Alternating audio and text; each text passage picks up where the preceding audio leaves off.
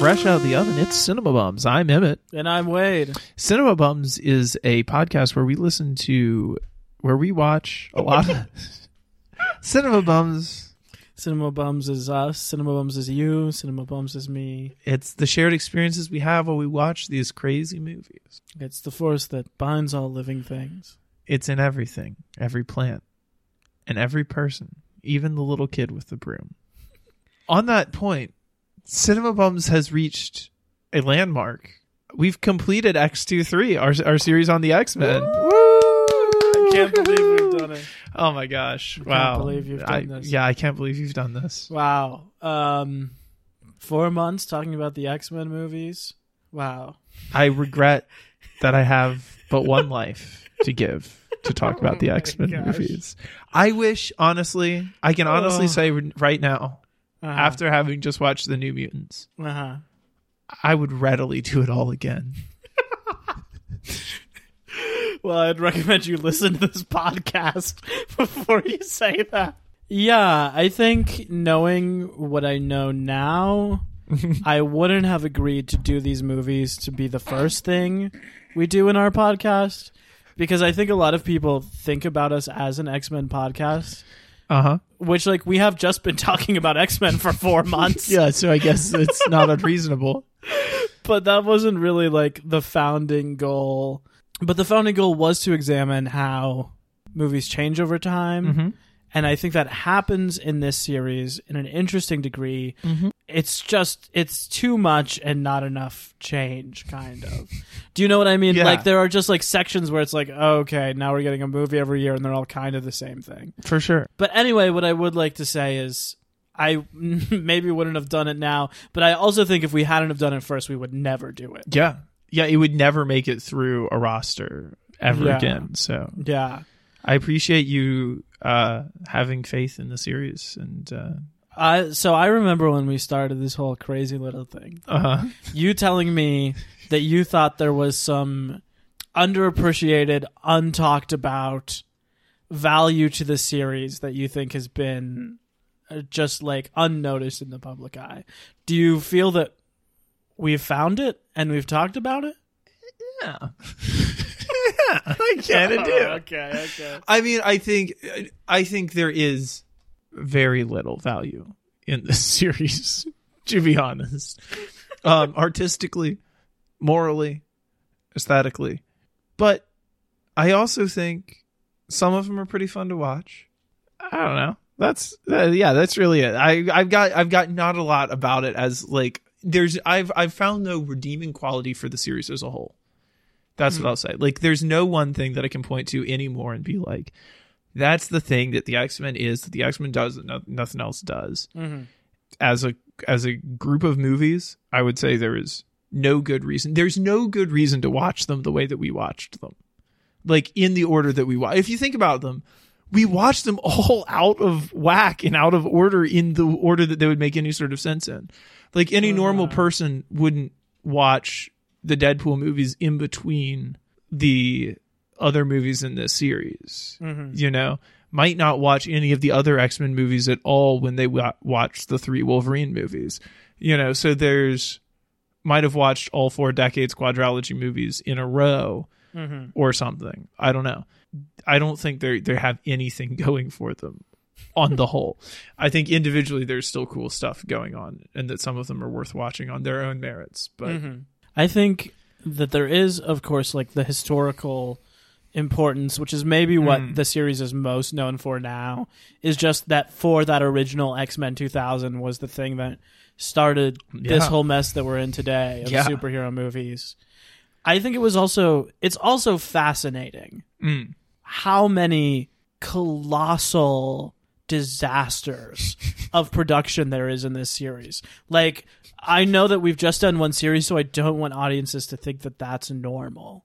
Like, there is maybe one of those in a series, and it's infamous. You've got, I mean, well, X-Men just took forever to get made, but it wasn't necessarily. But, like, The Last Stand, Origins Wolverine, The New Mutants, Dark Phoenix, Deadpool, like, those movies are, like, not just, like, flops, like, historic impossible to get made Yeah. tentpole disasters. Yeah. And it's like, it's been really interesting to track that stuff, and wild that like so many of them happened in one series. The old messy the old messy team. The old messy team. Oh, the boy. old problematic faves, the X-Men. Oh boy. We've watched 13 movies in the series. Mm-hmm. What was your flop to bop ratio for the 13? I believe, Uh-huh. I haven't gone back to listen to every episode and see what I actually said, but I believe that it is 9 bop to 4 flop. Okay. And I believe that the only 4 that I've given flops to are the 3 in the Wolverine trilogy, Mm-hmm. and The Last Stand.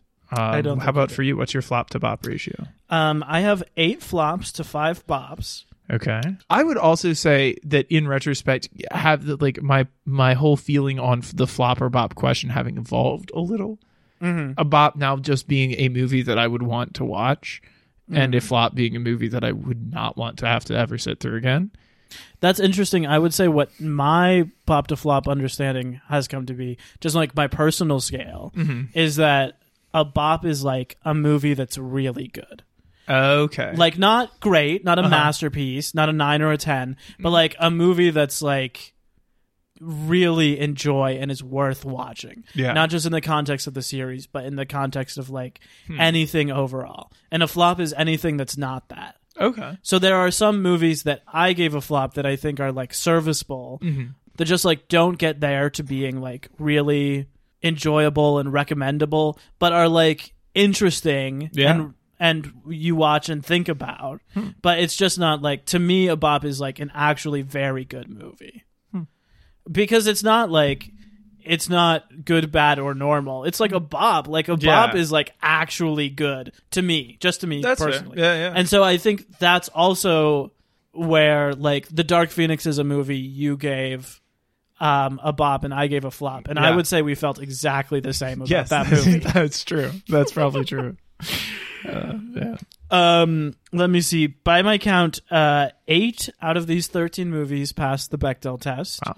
Okay. It's worth noting that 3 of those are in like singular conversations with unnamed female characters, like a nurse or a hotel keep.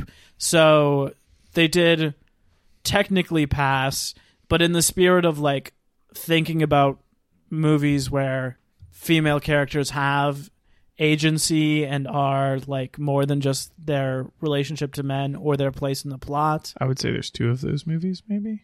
I think New Mutants and the Wolverine and Dark Phoenix, in that order, are the 3 best on female representation. I forgot about the Wolverine. The Last Stand is also good just in how prominently it features Storm, although not like positive Not like representation of women. But that is, I would say, probably like the 4th most women speaking in any of these movies. Oh, that's fair. Yeah. What do you have any stats about the body counts that you've been tracking? Yes. Okay. So for the 2 most deaths in the movies, and granted these are vaguely accurate, so it's Logan with, I believe, 79 and First Class with 77. But either one of those could secretly be more than the other by like an extra 2 kills or something that I missed. Which Logan, you're like, yeah, that tracks. It's the most violent. It is like definitely the most graphically violent one. First Class is not necessarily what you would expect. A lot of these sit right in the 50 kill range, like the Deadpools and several of the like other Decades quadrilogy are in like the 40s or 50s. X2 is in the 40s. A lot of them sit pretty comfortably there with like mostly just a bunch of soldiers and people getting killed. The 2 lowest are the original X-Men and New Mutants. New Mutants being the very lowest, with only 2 confirmed kills. Those are also the ones that really focus just on the mutants and don't have sort of like a bunch of expendable humans that come into play. That's so that true. they can kill people and have cool action scenes. Yeah. Interesting. Okay, I'm gonna go ahead and give my ranking. Yeah, please. So here we go. I'm just gonna run through them. 13, X-Men The Last Stand. Even if we didn't know about the allegations of Brett Ratner, he should be in jail for making this movie. Number 12, Deadpool 2, Worthless Drivel. Number 11, Deadpool. 10, X-Men Apocalypse, a movie that should be studied in film class when we talk about like the gross excesses of the 2010s. Having said that, me likey the rom-com. Number 9, Dark Phoenix. Number 8, The New Mutants. Me likey the rom-com. Number 7, X-Men, a movie that is like, despite all of like the sins of the father it has, like a movie that has some stuff that is really compelling. I think that Rogue Logan relationship is like still compelling to me looking back at all these movies. Number 6, The Wolverine, Yukio, favorite character in the entire franchise. Number 5, X2, a movie I loved as a child that is held up a lot better than most movies I loved as a child. Number 4, X-Men Origins Wolverine, a movie that is better at being bad than almost any other movie is at being good. Yeah, it's true. I maintain what I said at the time, that like if you only watch one of these movies, it should be that one, because it is like unbelievable to behold the many ways in which it is so terrible, and it is endlessly entertaining to me. Felt by far the fastest of any of these movies. That ladder sequence. Still think about it. Number 3, X-Men Days of Future Past. I will say, going into this rewatch, I thought my list would be number 1, Days of Future Past, number 2, The Wolverine, number 3, X2. Okay. That was what it was in my head and would have been going into this. Okay. Days of Future Past at number 3, I think we've just seen so much else now that sort of like the meta stuff isn't as bold. Also, knowing where it goes is kind of disappointing. Knowing that it never pays off in the 2023 timeline is a little frustrating. Yeah, but I do think that it's like a really enjoyable movie. I think all the 70s stuff is so fun and like so much more enjoyable than anything else Bryan Singer does, because it's like so outside of his aesthetic. And I genuinely think that James McAvoy deserved the Best Supporting Oscar that year for this movie. Like a world-class, unbelievably good performance. Truly great. Number 2, X-Men First Class. Okay. Which is like is kind of now being retroactively considered to be the bop of the franchise, and is always one that I have been kind of like, I've always been like, I like it fine, but I don't really get the hype. But like, I did totally get the hype this time. It's just like such like a simmering, passionate movie, and I love all of the filmography. I love how influenced it is by these 60s movies and by Sean Connery, ripped to a real one. And I think like the performances in it, especially from Fassbender and McAvoy. Also, it bears noting, the only movie in these 13 that had any creative input from a woman. The only film that was written or directed by a woman. That shows not just in the female characters, but in like the tender care and emotional depth that Charles and Eric have in this movie. Which they really just kind of ride that high for the rest of the decade's quadrilogy. Yeah. Like they don't really ever have writing as good as that movie again. They just like kind of are like, oh, they have a relationship. Now let's do. Oh, also, I wake up in a cold sweat all the time thinking about how Apocalypse didn't pay off that Quicksilver was Magneto's son. Like a point in Days of Future Past, a main driving plot point. In Apocalypse, they bring both of them back for the sequel. Quiet as a church mouse on the topic. Number 1, Logan. A movie I didn't like the first time I watched it. A movie that I couldn't really see past the violence. You once told me that Scott Pilgrim vs. the World is a movie you think is actually both underrated and overrated. And that is also how I feel about Logan. This is like the movie in the series that everyone loves, but I think maybe like the actual reasons that like stood out to me about why it's so wonderful this time are like not the things that everyone talks about. Yeah. Like I think everyone is like gritty, bloody, Western, good. R-rated, dark, good, violent, gritty Western. And I think that stuff is like whatever. But I think that like how prescient this movie is, how I think this movie is so successful as like one of the crowning pieces of art of Trump's America because it is about the effect that he has on the people. That's true. And it is like about of like very, very close extrapolation of how things are. You know, like a movie that's all about immigrants and all about the border and all about like thinking about yourself as something and making those divisions in your head. And I think that's why it's so much more successful than something like Wonder Woman 1984, which is about Trump as a person, which is like trying to evaluate like what creates that need in his soul and like how his father is involved, how there's that like void of masculinity and him being a businessman, and like it's that he like needs to accept in his heart in order to change. But this is a movie that like never mentions a Trump-like figure in any capacity. You're just seeing like the results of it. Yeah. You're seeing the extrapolation of this world. And I think in that way it like sadly aged so much better than it was at the time even. You watch and you're like, that doesn't look like the future to me. Yeah, exactly. Yeah. And I feel like in that way, this is not like a reference I do glibly, but I hope it isn't, but it feels like it could be a movie like Do the Right Thing, where you watch it in 40 years and you're like, this is about today. You know, where it's like about an issue that is so real at the beginning of the thing. Huh. So that's an interesting point. Yeah, I like Mangold a lot. I think that stuff is really stuck out to me on the rewatch.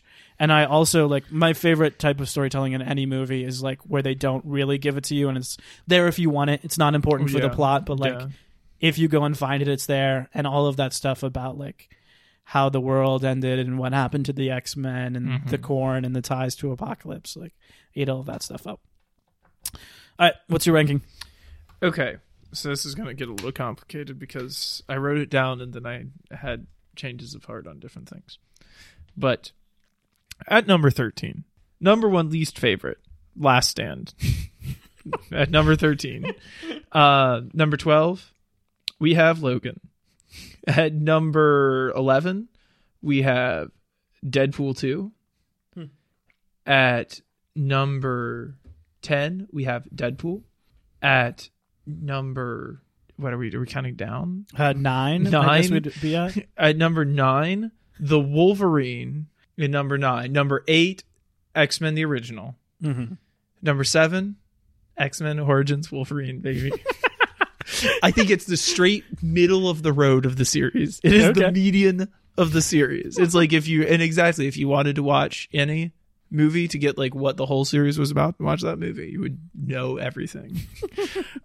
Right above that at number 6, we're going to have a little film called Days of Future Past. Even though I think it's probably maybe the most well-crafted of all of the Decades quadrilogy. It's the least enjoyable to watch. X2 at number 5, same spot as you, I think. Yeah. It holds up. It's like when I was thinking back through them, I was like, that's the only old one that I would want to watch. That's the only one that I would be like, yeah, like I'd watch that. So now we're into the ones that I would actually watch, starting with X2. Would watch again. Dark Phoenix at number 4. New Mutants at number 3. First Class at number 2. Good God. Or baby, anytime, any place, any function, give it to me. Apocalypse, baby. Number 1 greatest film I've ever seen. So of course it's the greatest film in the X-Men series. It is. Is this a meme? No, I'm pretty sure, I don't remember it, but I'm pretty sure it's the best movie I've ever seen. But certainly First Class is a strong second. I think here's the great thing about First Class. It wasn't directed by Bryan Singer, and it's a good movie. And it's X-Men. It's like all three. It's like the three things that you want. It's really good. I also feel the same way about New Mutants. and Dark Phoenix. They're all like exciting. I think that Dark Phoenix, Apocalypse, and New Mutants share a certain kind of like high-paced incomprehensibility that, to me, is maybe what I'm looking for in a superhero movie. What about Deadpool 2? It also has high-paced incomprehensibility. I just don't like it as much. Yeah. I just don't like Deadpool. Like, I know that like on our Deadpool episodes, I have stuck up for the movies because I enjoyed watching them more than some other movies in the series. But I want to be clear. I don't like Deadpool, and I think those movies are pretty garbage, and I wouldn't want to watch them again. I just want to watch them again more than some of the other movies in the series. Okay. I also think they're a little bit more straightforward than either of those than any of those three movies are. You know, they're a little bit more like in Deadpool. You're like, oh, there's kind of a plot and like weird jokes are happening and stuff.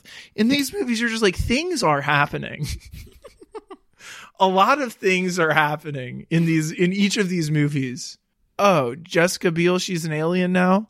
Okay, cool. We're gonna have we're gonna have Bryce Dallas Howard over here, he, like being the bug lady from the second Men in Black. I mean, yeah, it's weird. And then you just, and then you have the two Stark sisters kicking ass, taking names. In all three of those movies, there's a through line.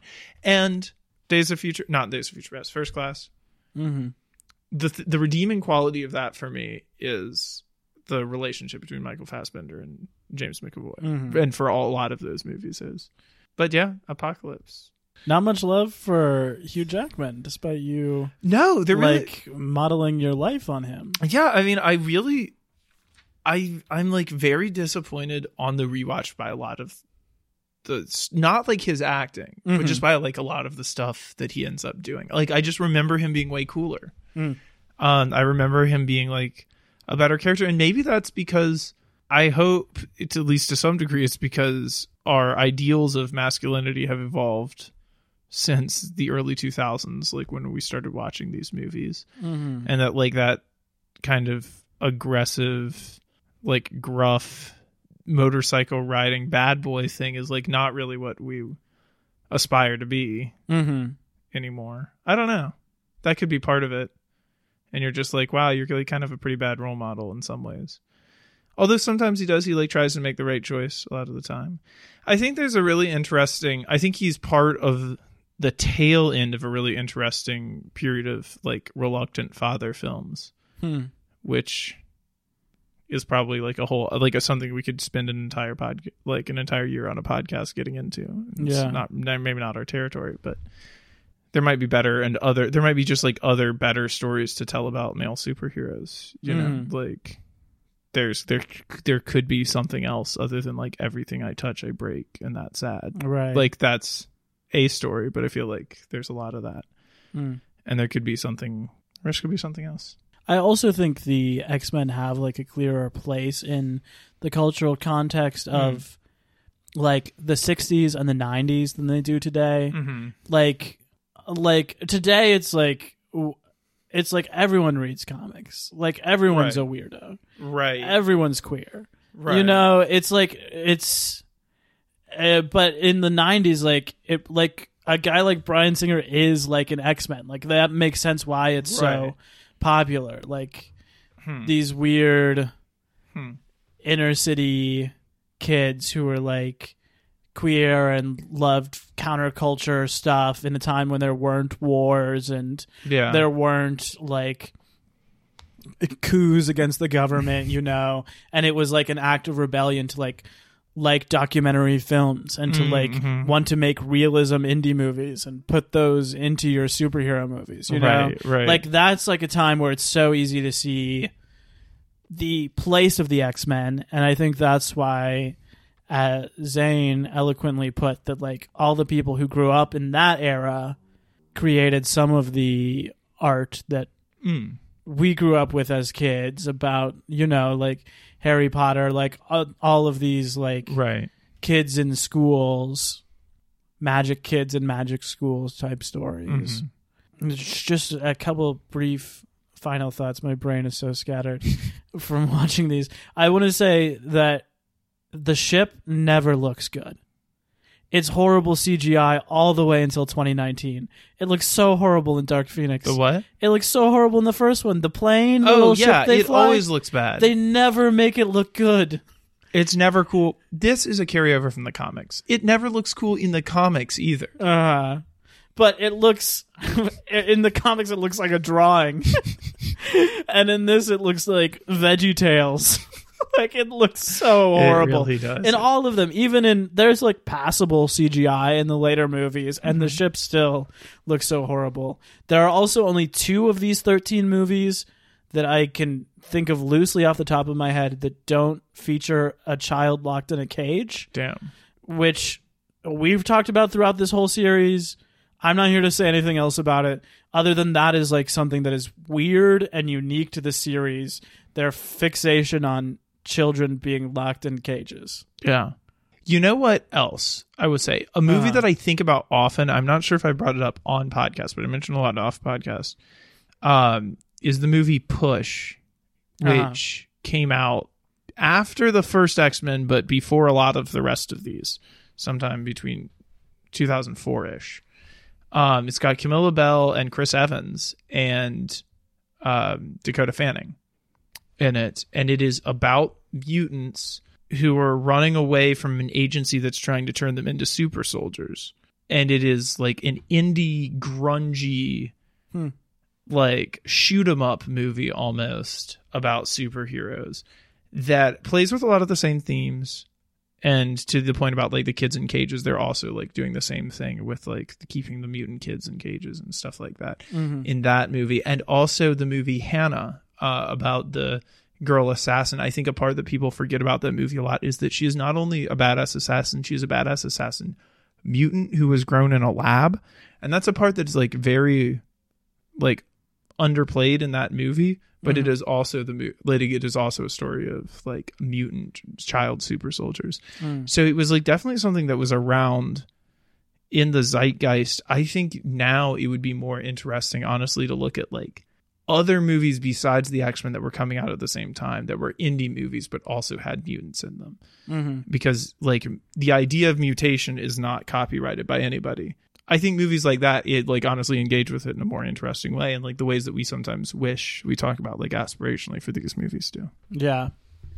I think ultimately the biggest reason why these films fail in the context of watching them as we did, watching the whole series, is just that they're all so much the same movie, particularly all of the X-Men. And I think this is why the MCU achieved the longevity it did, because they realized, certainly not at the beginning, but about halfway through, they were like, oh, we have to make these things really different from each other. Yeah. So people will keep watching them. Yeah. And these movies just never do that. Like, even, like, Dark Phoenix is kind of the same movie as the original X-Men. Yeah. And I think that they just feel like if it's an X-Men movie, it's got to have these things. Yeah. And then when you watch 13 of them in a row, or in the mainline series, whatever it is, 7 in a row, it's just exhausting. Yeah, and that is why movies like Logan, Deadpool,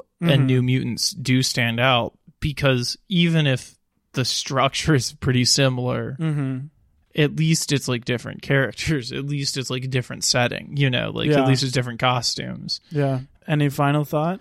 I mean, I would like to say, to be serious for a second, to bring it back all the way back around to the whole Bryan Singer thing. I would like to say that like there is no good reason to watch the movies that Bryan Singer contributed to on this, like in this series, even though I've ranked Apocalypse as my personal favorite.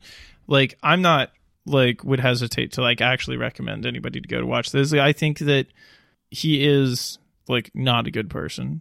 You know, and he is profiting off of people watching this still, I'm sure, and giving it attention. And like, I feel bad that we've spent so much time focusing like on work by somebody who is so, you know, distasteful. like all jokes about like the movies being good or bad aside, I do think there's just better things you could do with your time than to watch any of the ones that he contributed to. And if you feel like you can't watch the series without doing that, then you're still not missing much. And like you could perfectly well like go and spend your time watching movies by people who haven't hurt other people in horrible ways. And your time would probably be better spent doing that. Let's close the book. Okay, let's do it. Let's close We the book. never on have the to watch X-Men. another X-Men movie again. How does that make you feel? That's actually something we should mention, because this, unlike probably any other series we will ever do, Yeah. this is like maybe the only series that will actually never have another movie made. Like plenty of them won't, but the only one where we have the assurance, because it was bought by Disney, and there will be plenty of future X-Men movies, but those will be part of the Marvel Cinematic Universe. And even if they do some crazy multiverse stuff and like bring Hugh Jackman back, that will still be him coming into those movies. Yeah, it won't attach these movies to that in any way. Yeah. So we've said that for all of our series, when new movies come out in them, we will go and watch those and interject them into whatever series we're doing at the time. Just to do something that stays with the times for once. Yeah, for real. But that will never happen with these movies. Well, should we announce what we are doing next? I'd love to. All right. Specifically, did not want to pick a series that had any CGI or any action in it whatsoever. Yeah. After going through all of these movies. Yeah. And after much discussion, we picked our next series. Emmett, do you want to announce it? She's And a then director. I'll talk about it a little bit. You might know her better from her work on films such as Little Women and Lady Bird. But we will be watching the entire filmography of the director and writer Greta Gerwig. That's right. We're going to do Greta Gerwig. Yes, obviously director of the hugely acclaimed Lady Bird and Little Women, two warm, lovely movies. Truly. We are going to watch all 6 of the movies that she has written. 3 of them she directed. So we are going to watch in order Hannah Takes the Stairs, which will be coming out on Tuesday. We hope you'll take the stairs with us. We're going to watch Nights and Weekends, and those first 2 are part of a movement of realism in indie films called Mumblecore that we are going to be experiencing for the first time and talking about. Then we're going to watch the 2 movies that she wrote for her partner Noah Baumbach to direct, Frances Ha and Mistress America. And it is worth noting that in those first 4, she is also plays the main character. So we're going to see a lot of her as an actress. Fantastic. And then we will finish up with the classics Lady Bird and Little Women. I think it's going to be really exciting to, as like the mission of this podcast, to know that we're getting to movies that so many people love and like really examine how we get to that point. And like really tracking her writing and how it progresses through like very different moments in film history that she's been on the cutting edge for every time. For sure. I'm also interested to see, I've only seen the last 2 As of hers, and love both of them. And I'm very interested to see how we got there and what I can track from like maybe there's something from the very beginning that's like all ties it all together or something. Yeah. Also, it's exciting to be doing a director and a director of our generation. She is older than us, but like a prominent director of our generation. And we hope to be doing director series as well as franchise series and kind of.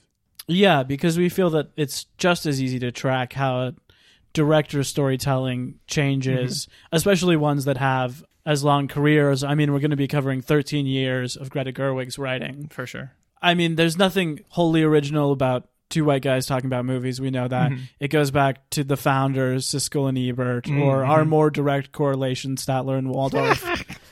But I think that sort of the things that set us apart are obviously that it has us on us and our friends who we're so thankful to come along on this journey with us. For sure. And also that I think that we are like 5 to 10 years younger than a lot of people making film podcasts of the depth which we are aspiring to.